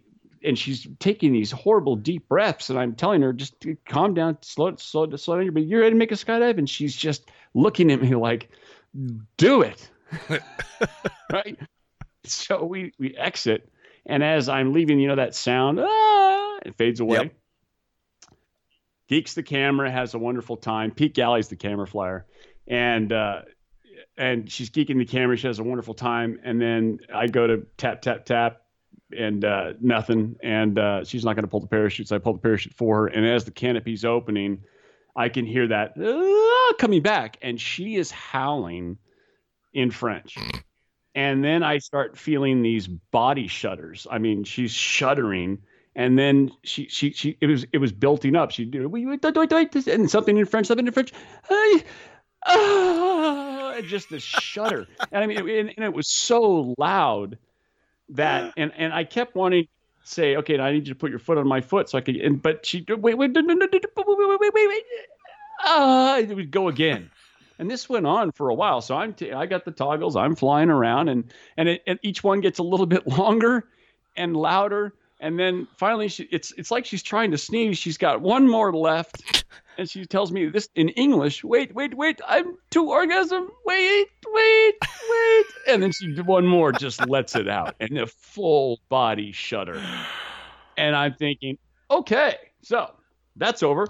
Okay, let's go ahead and put your feet on my feet. And she's just thanking me, and she's trying to reach around to grab my head. She's saying, kiss me, can you kiss me? Just kiss me on my lips, kiss me. Oh, I love you. I orgasm. Yeah. No, I You were there. I 100%, I believe you. See? And I believe you. And so she keeps telling me the whole way down. And so she never flies the canopy, anything. We land. And then Galley immediately realizes something's going on because she's waving her hand in front of her face and she's flushed. And he puts the camera in her face and she yells, I fucking orgasm. And the first thing, she turns back at me in frame and says, "Thank you." And you hear me go, "No, thank you."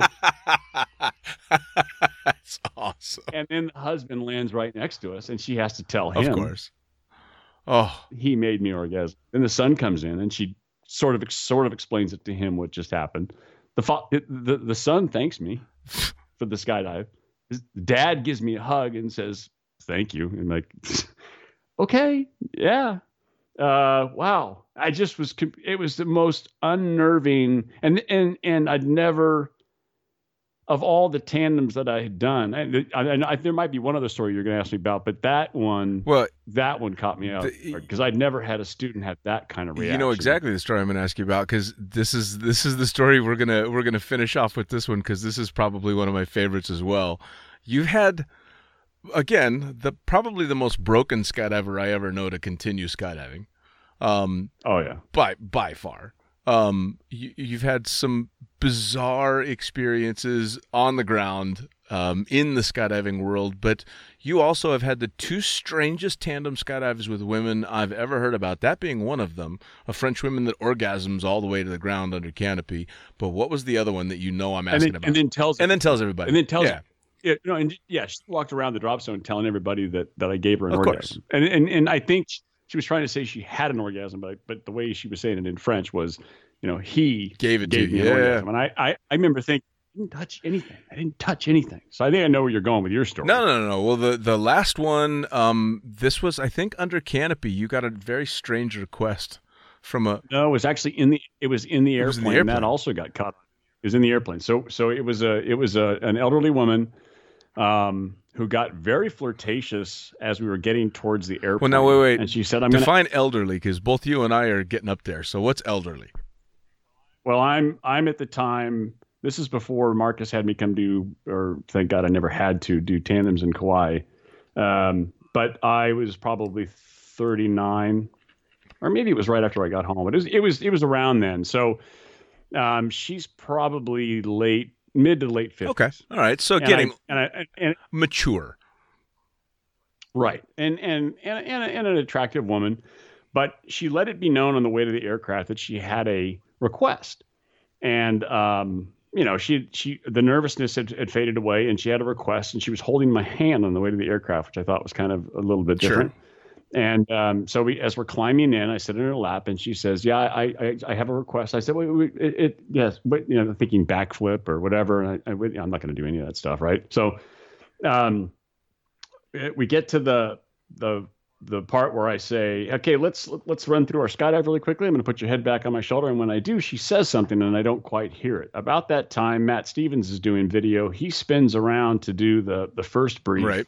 On the way to altitude, puts the camera right in her face, turns it on. And I'm asking her, I didn't hear that. And she says something, again, trying to be subtle, discreet. And I didn't hear it again. And I said, I can't hear you. And she yells, "I want you to squeeze my fucking nipple as hard as you can." And so there's no like right now or on exit and I look at Matt, who I don't realize has the video rolling, and the look in his face is priceless. This is priceless. And she says, "Yeah, it's okay. You can do it. I don't mind. It's hard, and you have to do it hard." And she's trying to grab my hands to show me we'll do a little practice sesh, a little handles check. And you see me in the video holding my hands as far away from her as possible, because I don't know what right. Safety rule that is. And so I convinced her that, yes, I will do that. Yes, that's what we will do. And she reminds me a couple more times, and I think that's on video as well. And we get to the door. She reminds me again, yep, that's what we're going to do. And on exit, you see me full squirrel, arms out as far as they can go, and nowhere near touching her, right?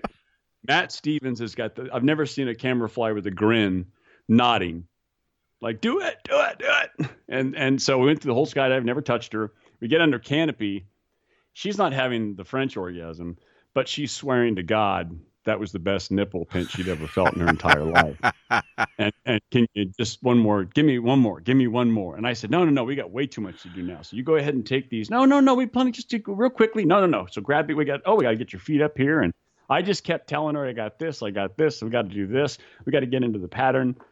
And then we get on the ground and she starts the same thing, telling people how I had just practically twisted her nipples off and on the exit. And it was the greatest thing she'd ever felt. And it was something that she'd always wanted to experience. See, I always got those two. I don't know if I mixed those two stories up or I combined them. I think I combined them because I had remembered it wrong and that it was something about nipples and an orgasm and all this and that. And I didn't realize it was two separate women until we talked about it before. That's even better. Well, it got a little better. I mean, just really fast. About 3 or 4 weeks went by. It was towards the end of that summer.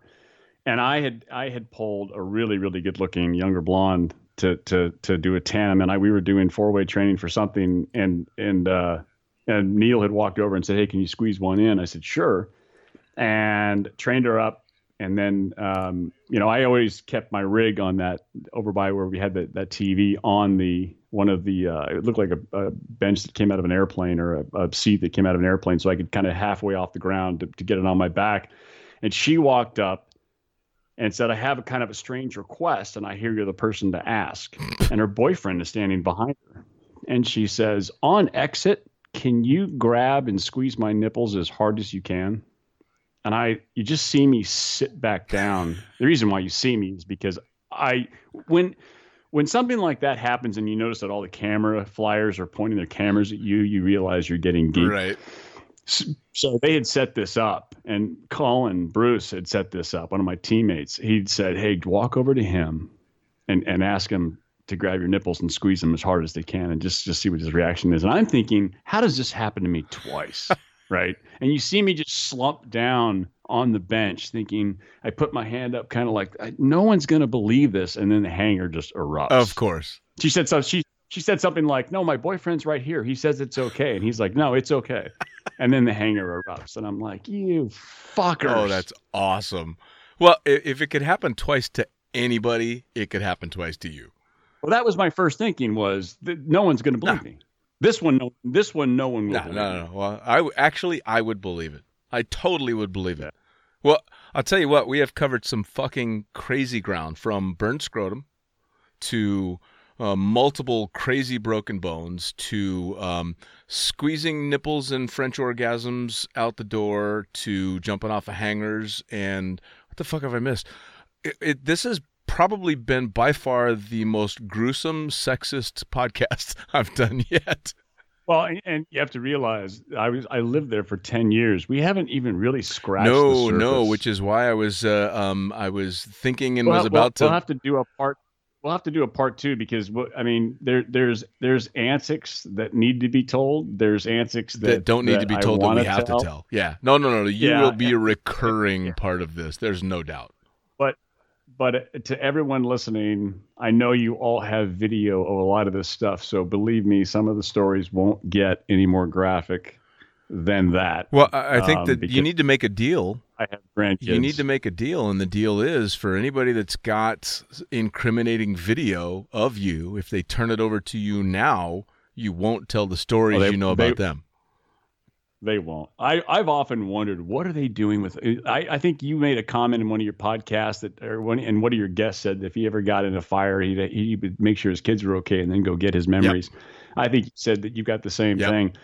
I know that through the course of my life, people are going to run across a video of me and Scott Meeker doing something, of me and doing something to or with any number of host of people over the course of the 10 years that we lived there. And some of it was hilarious. Some of it was way too graphic for this day and age with this political climate. And some of it was just downright funny and bonding and interesting. And so, but yeah, no, I wish you well on this podcast. I think it's great that you're doing this, and I hope it gets big. You need to get some sponsors, and even if you're a micro influencer, I think this is great for the sport. I mean, this is why Kaleidoscope was such a great team, because we were an elderly group of.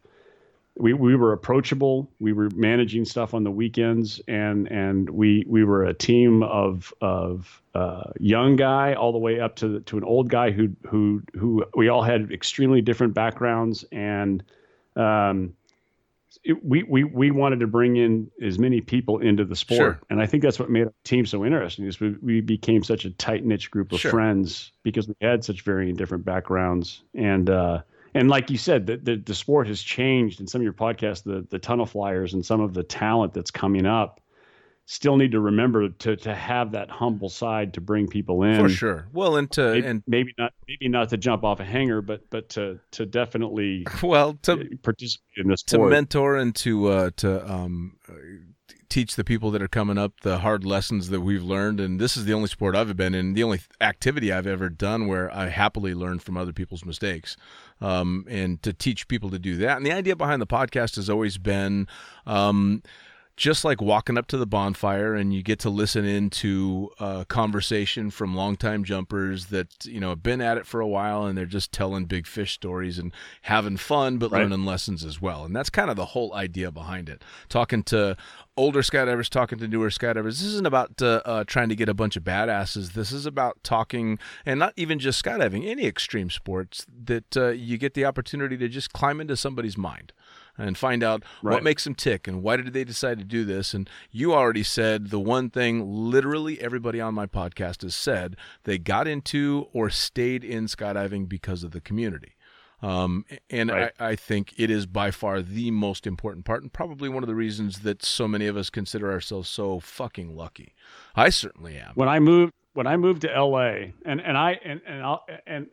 I have never felt homesick. I left home happily, not because of fighting or anything. Just I went to a high school away from my home high school. I had never felt homesick until I moved out of the double wide. It was just time, Sure. Ryan and Candy were getting married. I was taking a job in LA, and I was homesick. And I won't drive to the Bay Area or anywhere without stopping at Skydance. Sure. I'll park right where Ray parks. Sure. And if when they see me, Manifest will open up their window. You can't park there. Oh, no, I've just got to pay rent or I got to do a thing. And I'm just stopping to use the restroom. Right. And then I'll come out and one of the owners, I don't even know who they are, haven't introduced myself. What are you doing? And I'll glance over to see what plane they have. And I'll say, oh, I got the caravan thing. Or I've got your pack thing. Yeah. And then I'll just drive away. And they're probably wondering, who's that fucking prick? We see him about every 3 or 4 weeks, sometimes every other couple of months. No. But I miss it so bad. If I just need to decompress, I'll just go park at the drop zone, or I'll just go park over by the double wide. Now just think about shit. Now I can set my computer up and work on stuff. Well, now you're gonna have to set your computer up so you can shoot the shit with me. Yeah, no, definitely. And I appreciate you asking me to be on it. When you sent me that text saying, "Hey, got a question for you," I thought it had nothing to do with being on the podcast. Man, so man. I don't know if I even can hold a candle to any of the folks that you've had on. Again, it's about it's about the experience and it's about the journey getting there and then the craziness and the fun stuff and sometimes the sad stuff that happens when we're living these lives. That's what it's about, man. Well, look, Jim, it's been fucking amazing catching up, and this is not going to be the last time we do it, both on and off the air. And anytime, but again, it's good to hear and see you and talk to you. And you got to keep this up for the community, because when I first heard it, I thought, what a brilliant idea. And then everyone gets better as your learning curve goes up and the guests you have get better. And hopefully I'm the one that people just skip over because it's ludicrous. No. But you got to keep having on the people that guys like me can live vicariously through. And again, I mean, the swing of emotions that I've had listening to the different people, like the gentleman in the wheelchair was extremely inspiring. Yeah, Jarrett's awesome. Yeah, some of those Moz, crazy funny, right? Yeah, Moss was... Got him to sing Queen at the end there. That was awesome. Of which he knew one of every 10 words. You said something like that at the end to it. I don't think he knows the words, but he's having fun. That's what it's about, man. All right, brother. I appreciate it. Absolutely. I love you. I miss you. I can't wait to do this again. Awesome. Thank you so much, Jim. Take care. All right. This has been another edition of Lunatic Fringe Into the Void with me, the fucking pilot, brought to you proudly in association with Blue Skies Magazine. Head on over to blueskiesmag.com where you can subscribe to the magazine. You can get yourself some really cool swag like leggings and t-shirts and previously published issues. And you can also submit your own really cool stories. If I can write for the magazine, so can you. So drop a line to Laura and Cola and let them know what you've been up to. As for me, you can catch my stuff at thefuckingpilot.net. There you're going to have links not only to all my guests, but you're going to be able to get your hands on both the books that I've published. The Blue Skies Magazine Fucking Pilot book was the first one out, and the second one out now is The Accidental Stripper. You can catch both of those in digital and print format via Amazon, but links straight to them are on my website. You can also catch me on Facebook at The Effin Pilot, E-F-F-I-N Pilot, and Instagram at The Princess Pilot. Both of those will get you links not only to my stuff, but to my guests as well. As always, it's been a blast having you, and we will see you next time around on Lunatic Fringe Into the Void.